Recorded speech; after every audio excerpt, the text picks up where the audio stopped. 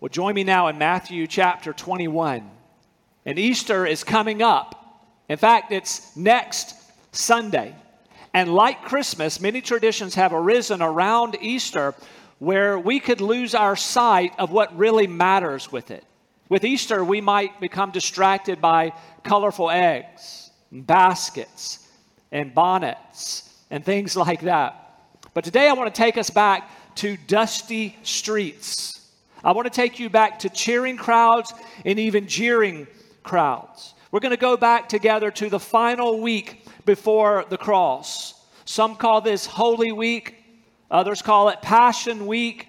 But whatever you call it, it was the most significant week in all of human history. Somebody might counter, well, wait a minute. How about that Creation Week? Wasn't that significant? Oh, it was. And if it were not for the Creation Week, we'd be nothing. But if it were not for Passion Week, we'd also be nothing. Nothing but condemned. And so this Passion Week is framed by two Sundays. Palm Sunday that we're remembering now, and then Easter Sunday. And so we have on Palm Sunday, Jesus with his triumphal entry into Jerusalem. But the very next Sunday, we'll see his triumphal exit from the tomb. But in between, much suffering. A week of agony between these two Sundays. The agony of opposition and rejection, betrayal and denial and ridicule and beatings. And then the cruelest death imaginable, crucifixion. So next week, we'll celebrate together, once again, the resurrection of our Lord and Savior. But this week, looking at some of those highlights of that week leading up to the cross. Now, the goal is this, that you and I would appreciate anew what Jesus was willing to endure for us. But at the same time, I want us to consider how we should respond to Jesus, who offered so much to us. In fact, you could be here today, and your response needs to be this: I need to now at last turn from sin and put my faith in Jesus. That may be you watching from home. I need to turn from my sin and put my faith in Jesus. Let's talk about how we should respond to Jesus. And let's begin at that triumphal entry, Matthew 21, picking up in verse 1. Now when they drew near to Jerusalem and came to Bethphage to the Mount of Olives, then Jesus sent 2 disciples, saying to them, go into the village in front of you, and immediately you will find a donkey tied, and a colt with her. Untie them and bring them to me. If anyone says anything to you, you shall say, the Lord needs them, and he will send them at once. This took place to fulfill what was spoken by the prophet, saying, say to the daughter of Zion, behold, your king is coming to you, humble and mounted on a donkey, on a colt, the foal of a beast of burden. The disciples went and did as Jesus had directed them. They brought the donkey and the colt and put their cloaks, and he sat on them. Most of the crowd spread their cloaks on the ground, and others cut branches from the trees and spread them on the road. And the crowds that went before him and that followed him were shouting, Hosanna to the King of David. Blessed is he who comes in the name of the Lord. Hosanna in the highest. And when he entered Jerusalem, the whole city was stirred up, saying, who is this? And the crowd said, this is the prophet Jesus from Nazareth of Galilee. We look at this moment of Jesus coming into such excitement, and we see this as a highlight moment. And we like this.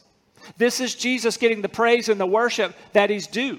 As he's riding into Jerusalem, people are recognizing appropriately that this is the King. This is the long-promised Messiah. Now, we're going to note several things about this triumphal entry here. First of all, this entry fulfilled prophecy. Matthew even noted it. This fulfills what was spoken through the prophet. Back in verse 4 here. This is the prophecy from Zechariah 9:9. This took place to fulfill what was spoken by the prophet, saying, say to the daughter of Zion, behold, your king is coming to you, humble and mounted on a donkey, on a colt, the foal of a beast of burden. And so let's note that, fulfilling prophecy, but also note the humility here. Jesus comes into Jerusalem not riding on a Roman horse. He comes in on a donkey. As the prophet said, he's coming in quite humbly. In fact, if you think about it, everything about Jesus' life and ministry exuded humility. Let's go back to his birth. Here is God himself willing to become one of us. even being born to a common woman, even his birthplace, a place where there were animals. And his life was humble. Jesus did not live in a palace. He did not ride around in a chariot. He didn't have servants taking care of his every need throughout his life. His life was humble. But what about his ministry? His ministry was humble. He was loving people and seeking the down and out. And he resisted the proud and the corrupt. And he ministered to the hurting and the sick and the rejected. But the ultimate expression of his humility was the cross, where God, who took on human flesh, would willingly give his life for sinners like us. So marvel with me at this humility of Jesus. But don't mistake his humility as somehow an acknowledgement that he was not God. Because I want you to notice this also from the triumphal entry, that Jesus accepted the adoration and the worship that was expressed to him on that day. Look at verse 9 again. And the crowds that went before him and that followed him were shouting, Hosanna to the Son of David. Blessed is he who comes in the name of the Lord. Hosanna in the highest. So we have to ask, what does Hosanna mean? And that was an Aramaic term that literally meant help, I pray, or save, I pray. But over time, that had come to mean by this time simply an expression of praise. Like when somebody would say hallelujah or praise the Lord. It had that type of meaning. And so this could be rendered, praise to you, Son of David. And what does the designation Son of David refer to? Well, that is a messianic claim. That is a statement that Jesus, you are the Son of David. You are the Messiah. Luke records some other things that were expressed to Jesus that day. Luke 19:38 says, Blessed is the King who comes in the name of the Lord. Peace in heaven and glory in the highest. Praise and worship coming to Jesus, and he accepted it. Now the Pharisees, they didn't like it. Luke records this in Luke 19:39. And some of the Pharisees in the crowd said to him, Teacher, rebuke your disciples. And I love Jesus' response. Jesus said, I tell you, if these were silent, the very stones would cry out. He's coming humbly. Oh, but he's God, and he's receiving worship. So the crowd was right. Jesus was not rebuking them for this. He is the King. He is the Savior. And yet this Passion Week does not end there on that high note of praise and worship toward Jesus. Because we know in a few short days, there'll be another crowd shouting some things. Maybe even some of these from this crowd will be in this other crowd that will be shouting later in the week, crucify, crucify. And Jesus knew all that. He rides into Jerusalem knowing that he is coming to give his life. And I love this. He didn't shrink back from it. He told his disciples just days earlier, I'm going to Jerusalem. I'll be put to death and I will rise on the third day. And so here he comes to the praise that he knows is temporary, to the suffering that lies ahead of him. And there he comes. Not deterred, not shrinking back. He understood. He took on flesh and blood in the womb of Mary that he might give his flesh and blood on the cross on the Friday coming up. So marvel with me at Jesus. God in the flesh, humbly living and humbly giving his life for us. Now remember this with me as we consider his humility in coming in this way. He's coming back in a very different way. He's coming in on this day on a donkey, but he's coming back in great glory. In fact, he taught about it on the Tuesday of Passion Week in that Olivet discourse in Matthew 24. Listen to what Jesus said about his coming again. This is Matthew 24, verse 30. Then will appear in heaven the sign of the Son of Man, and then all the tribes of the earth will mourn, and they will see the Son of Man coming on the clouds of heaven with power and great glory. And he will send out his angels with a loud trumpet call, and they will gather his elect from the four winds, from one end of heaven to the other. Coming in on this Palm Sunday on a donkey, but coming again, he says, on the clouds. In fact, Revelation 19 tells us he will be on a horse on that day. He'll be on a white horse because he's coming then, not humbly, but he's coming to conquer and to rule when he comes again. But not yet. This is the week where he's going to give his life. This is where he's going to die on a cross for us. And so right here, let me ask you, what is your response to Jesus? The right response is what we see in this crowd on this day. They didn't know the full story. They probably misunderstood what type of Messiah he was going to be, but you and I know the full story. We know the cross is coming. We know the empty tomb's coming. And our right response, though, should be saying, yes, he is the King. He is the Savior, and I give my allegiance to him. So this week, I want to encourage you maybe to read Matthew 21, where we are now, through Matthew 28, as you just think about what Jesus was willing to do for you, leading up to the empty tomb. Why not take this walk with Jesus to the cross this week? Matthew 21 through 28. But right now, I want to take us all together to Thursday of Passion Week. So we've been talking about Sunday, this great entry, lots of things happening that week, but let's jump to Thursday, and so much was happening there. And let's go with Jesus to the upper room that Thursday evening. This is the occasion where Jesus washed his disciples' feet. In that upper room, this is where Jesus ate the Last Supper with them. And it was there in that place on that Thursday evening that he taught us some of the most precious truths in all the Bible.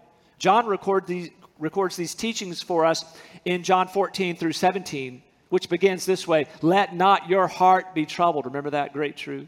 And Jesus telling them, I'm going to prepare a place for you. Great truths he taught them there on that Thursday in the upper room. Or how about John 14:6, where Jesus said, I am the way and the truth and the life. No one comes to the Father but by me. That was on Thursday night Jesus taught that before his death. Or how about John 15, I am the vine, you are the branches. Jesus taught that just a couple of days before his death.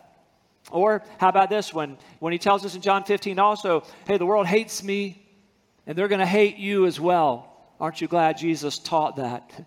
We need to know that even in our day, all these years later.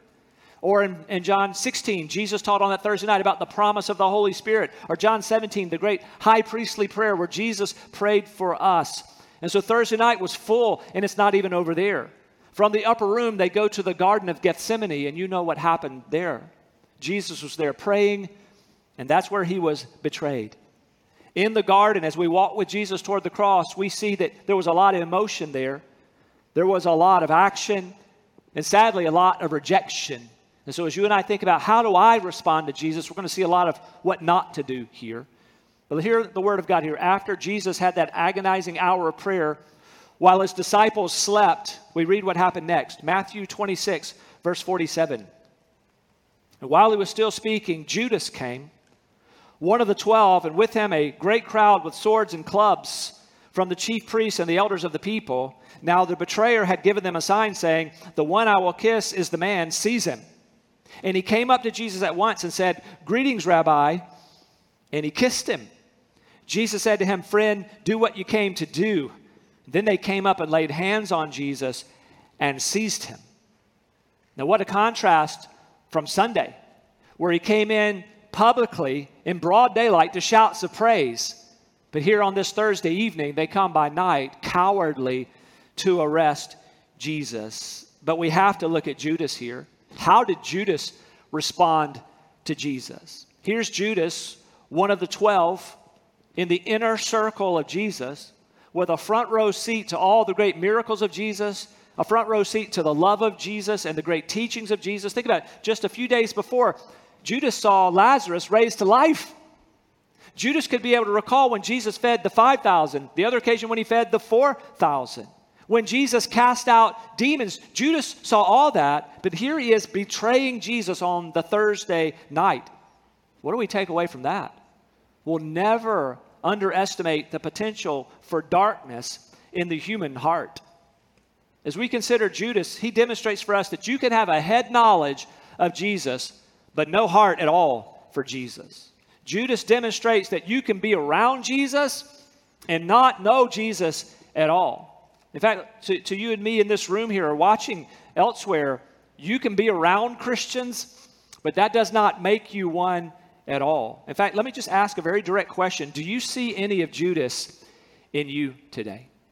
Maybe there was a time in your life where you used to worship, you used to be more involved in the things of God, but not so much now. And you know deep in your heart that you've been faking. You're just going through the motions. Maybe if you're young, you're doing it for the sake of your parents. My heart's not in this. Hasn't been in this for some time. I'm just going through the motions. Maybe the people who know you best know that you're not living at all for Jesus. When you're around your true friends, the real you comes out, and you might even proudly say, I've gone rogue. I'm just doing my thing. Listen, you're being a Judas. And it's not at all good to be a faker, to be a Judas. And we'll see that very clearly. But maybe God brought you here today. That's you being dishonest, being a faker, no heart for God, rebelling against him proudly when you're not here. But God brought you here out of mercy, that you could turn from that you could put your faith in Jesus, to receive a fresh start, to receive cleansing, to truly be born again and give your heart to Jesus. I pray that you'll respond to the grace of the Lord today in that. So Judas's response, that cannot be our response, to betray Christ. But then we look at these soldiers, and they have their encounter with Jesus. Matthew simply tells us that there's a crowd there to arrest Jesus. John tells us that there were Roman soldiers, a cohort of them in the crowd. John 18:3. Judas then, having received the Roman cohort and officers from the chief priests and the Pharisees, came there with lanterns and torches and weapons. A Roman cohort would be around 600 soldiers. So in that crowd, there would be a lot of weapons. And this is what makes Peter's reaction next quite noteworthy. Peter drew a sword. Listen to how the scripture describes it in Matthew 26:51. And behold, one of those who were with Jesus stretched out his hand and drew his sword and struck the servant of the high priest and cut off his ear. Luke tells us, by the way, that Jesus healed the ear. Verse 52, then Jesus said to him, put your sword back into its place, for all who take the sword will perish by the sword. Do you think I cannot appeal to my Father, and he will at once send me more than 12 legions of angels? But how then should the scriptures be fulfilled that it must be so? So we look at Peter and we think, kind of impressed with that, right? Get him, Peter. I mean, there's a cohort there, Roman soldiers, and he takes his weapon and strikes. I don't know what Peter was thinking. Probably wasn't thinking at all. But maybe he was thinking, I'll get this thing started, and Jesus, I've seen what you can do, and this will be over in a second. But listen, Jesus didn't like it. Though it might appeal to our flesh to see him do that, Jesus did not like it at all. Peter was wrong. Jesus rebuked him. I don't need you to defend me, is what he's saying. Peter, don't you know that I could call really unlimited power here and take care of this myself? I don't need your little sword. Put that away. He mentions here 12 legions of angels. If we took that number just at that, it'd be at least 72,000. But he said, I could bring more than 12 legions. He's got everything at his disposal, overwhelming power he could bring to bear. He doesn't need our violence to advance his cause. But that wasn't Peter's only reaction that night. He failed on that one. But just in a few moments, he's going to be denying Jesus. Look what we see here in Matthew 26:56. Then all the disciples left him and fled. In just a few more moments after fleeing, he's going to deny to others that he never, ever knew Jesus. So he had fight on his mind, then flight, and then complete failure. So we're just talking about how should we respond to Jesus. We can't respond like Peter on that night. Our move is not violence in the name of Jesus. Sometimes we get angry and we don't like what's happening. We think, I just want to strike back in some way. And that's never going to be the move. We just went through the Sermon on the Mount. We know that's not the move that would honor Christ. And Peter was wrong on that night. We wrestle not against flesh and blood. We fight the good fight, true. We fight spiritually with superior weapons, and that's how we will fight in the name of the Lord. And neither are we to cave in. So we're not going to be violent, but neither are we those who cave in to the pressure and deny Christ. Our move is faith and faithful devotion to Christ, no matter the cost. And of course, we know Peter regretted that. Aren't we glad that's not the end of the story? Not the end of the story for you and me too when we fail.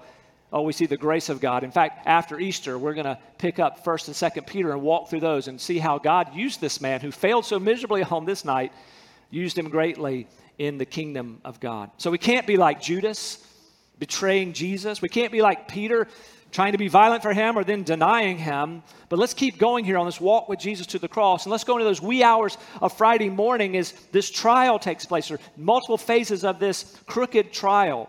Here we see Jesus before Annas and then Caiaphas, the high priest. Listen to this exchange. This is Matthew 26, verse 62 and following. And the high priest stood up and said, have you no answer to make? What is it that these men testify against you? But Jesus remained silent. And the high priest said to him, I adjure you by the living God, tell us if you are the Christ, the Son of God. And Jesus said to him, you have said so. But I tell you, from now on, you will see the Son of Man seated at the right hand of power and coming on the clouds of heaven. I love that. Jesus silent, not begging for his life. He came to give his life. But he lets him know, you haven't seen anything yet. I'm coming back in a very different way. I'm coming back on the clouds.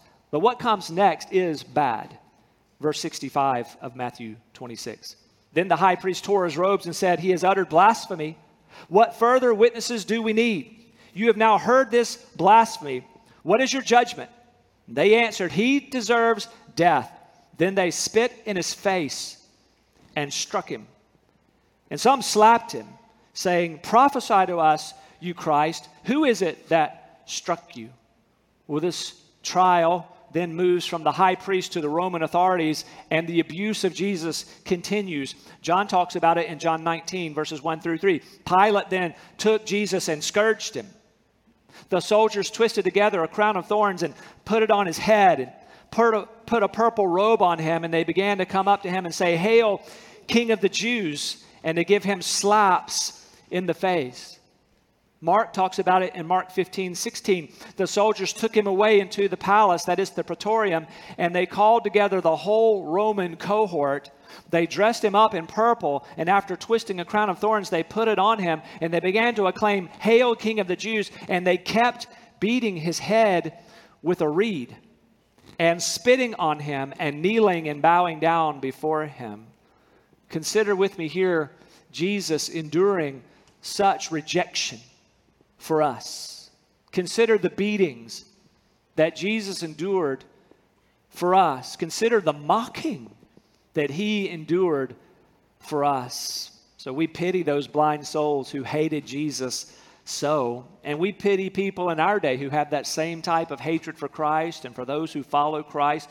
You and I must see that we're not among them. But look to Jesus, so full of power, had all power to obliterate everybody abusing him on that day, but chose not to do so, restrained himself because the plan was to come to endure that for us and to go to a cross and pour it all out for us. Jesus endured rejection for us. Let me ask you this, can you handle rejection for him? In this culture, can you handle rejection for him? Look, Jesus, he loved me to that extreme degree. Whatever comes my way for identifying myself with Jesus, I can take that through the Holy Spirit. I can take that for him. So would you believe in Jesus? Would you follow Jesus? And even in a world of hatred and rejection of Jesus, would you say, but I'll be among those, even if it's a few that will follow Jesus faithfully? Well, we continue this trial and we consider with Pilate here, in all this brutality, Pilate tried to take a different path. He rejected Jesus in a more mild way, but rejected him nonetheless. Listen to this. This is John writing, John 19, verse 4. Pilate came out and said to them, Behold, I'm bringing him out to you so that you may know that I find no guilt in him. Jesus then came out wearing the crown of thorns and the purple robe. And Pilate said to them, Behold the man. So when the chief priests and the officers saw him, they cried out, saying, Crucify, crucify. And Pilate said to them, Take him yourselves and crucify him, for I find no guilt in him. Pilate might have thought, look, I'm not as bad as they are. They're screaming to kill him. I don't find anything wrong with him, but here, you do it. You do what you want to do. It's sad for Pilate because the Savior of the world was standing right in front of him, and he doesn't recognize it. No faith, no commitment, not even willing to stand for him. And there are many in our day who would also take the approach of Pilate. I'll say some nice things about him. I won't trust him. I won't follow him. Certainly not if it costs me something, but I'll say nice things about him. I can say this, I admire him. He's a good teacher. Lots of good moral lessons that he gave. Or somebody might take this approach. Well, I don't know about following him and all that, but I'm certainly not against him. Don't count me among those who are against him. But listen, that doesn't go far enough at all. That's not a saving faith. Listen, Jesus claimed far more than that. Jesus claimed to be the light of the world. Jesus claimed to be the only way to the Father. Jesus claimed to be the resurrection and the life. Jesus said, whoever believes in him will not perish, but have everlasting life. And so he is to be believed. Jesus is to be embraced and trusted and followed. That's our response to him. But we know how this went. Jesus scourged. We've read about the crown of thorns. And then the nails placed in his hands and feet on that Friday. and he's hung on a cross. But here's where I want you to see one more reaction, one more response to Jesus, and oh, may it be your response to Jesus as we look at the thief on the cross. Luke records it this way in Luke 23:39 and following. One of the criminals who were hanged railed at him, saying, "Are you not the Christ? Save yourself and us." But the other rebuked him, saying, "Do you not fear God, since you are under the same sentence of condemnation? And we indeed justly, for we are receiving the due reward of our deeds. But this man has done nothing wrong." And he said, "Jesus, remember me when you come into your kingdom."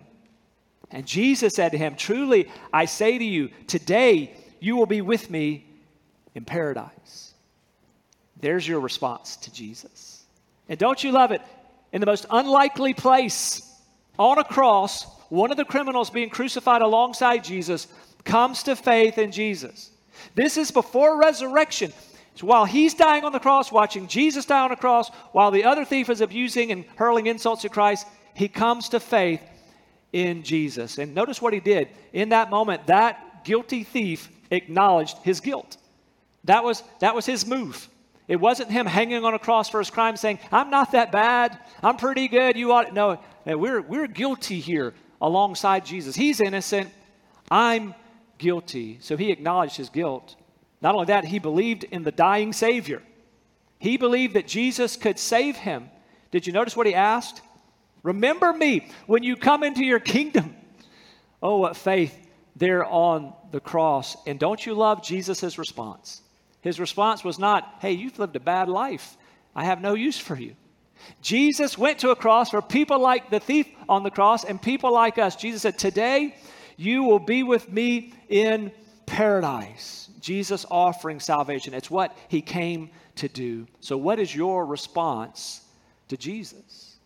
Jesus died on that cross for that thief's sins, but also for your many sins. Isaiah 53, he was pierced through for our transgressions. Romans 5, while we were still helpless, at the right time, Christ died for the ungodly. And we know the rest of the story. Jesus was raised on the third day. So today, would you respond to Jesus like the thief? Would you acknowledge your sin and repent of them, which means I lay them down and I walk away from those that I might trust in Jesus? Would you run to him for forgiveness? Would you run to Jesus for cleansing? Would you run to Jesus for eternal life? He's the one who can give this to you. Let me give you an opportunity to pray to him right now.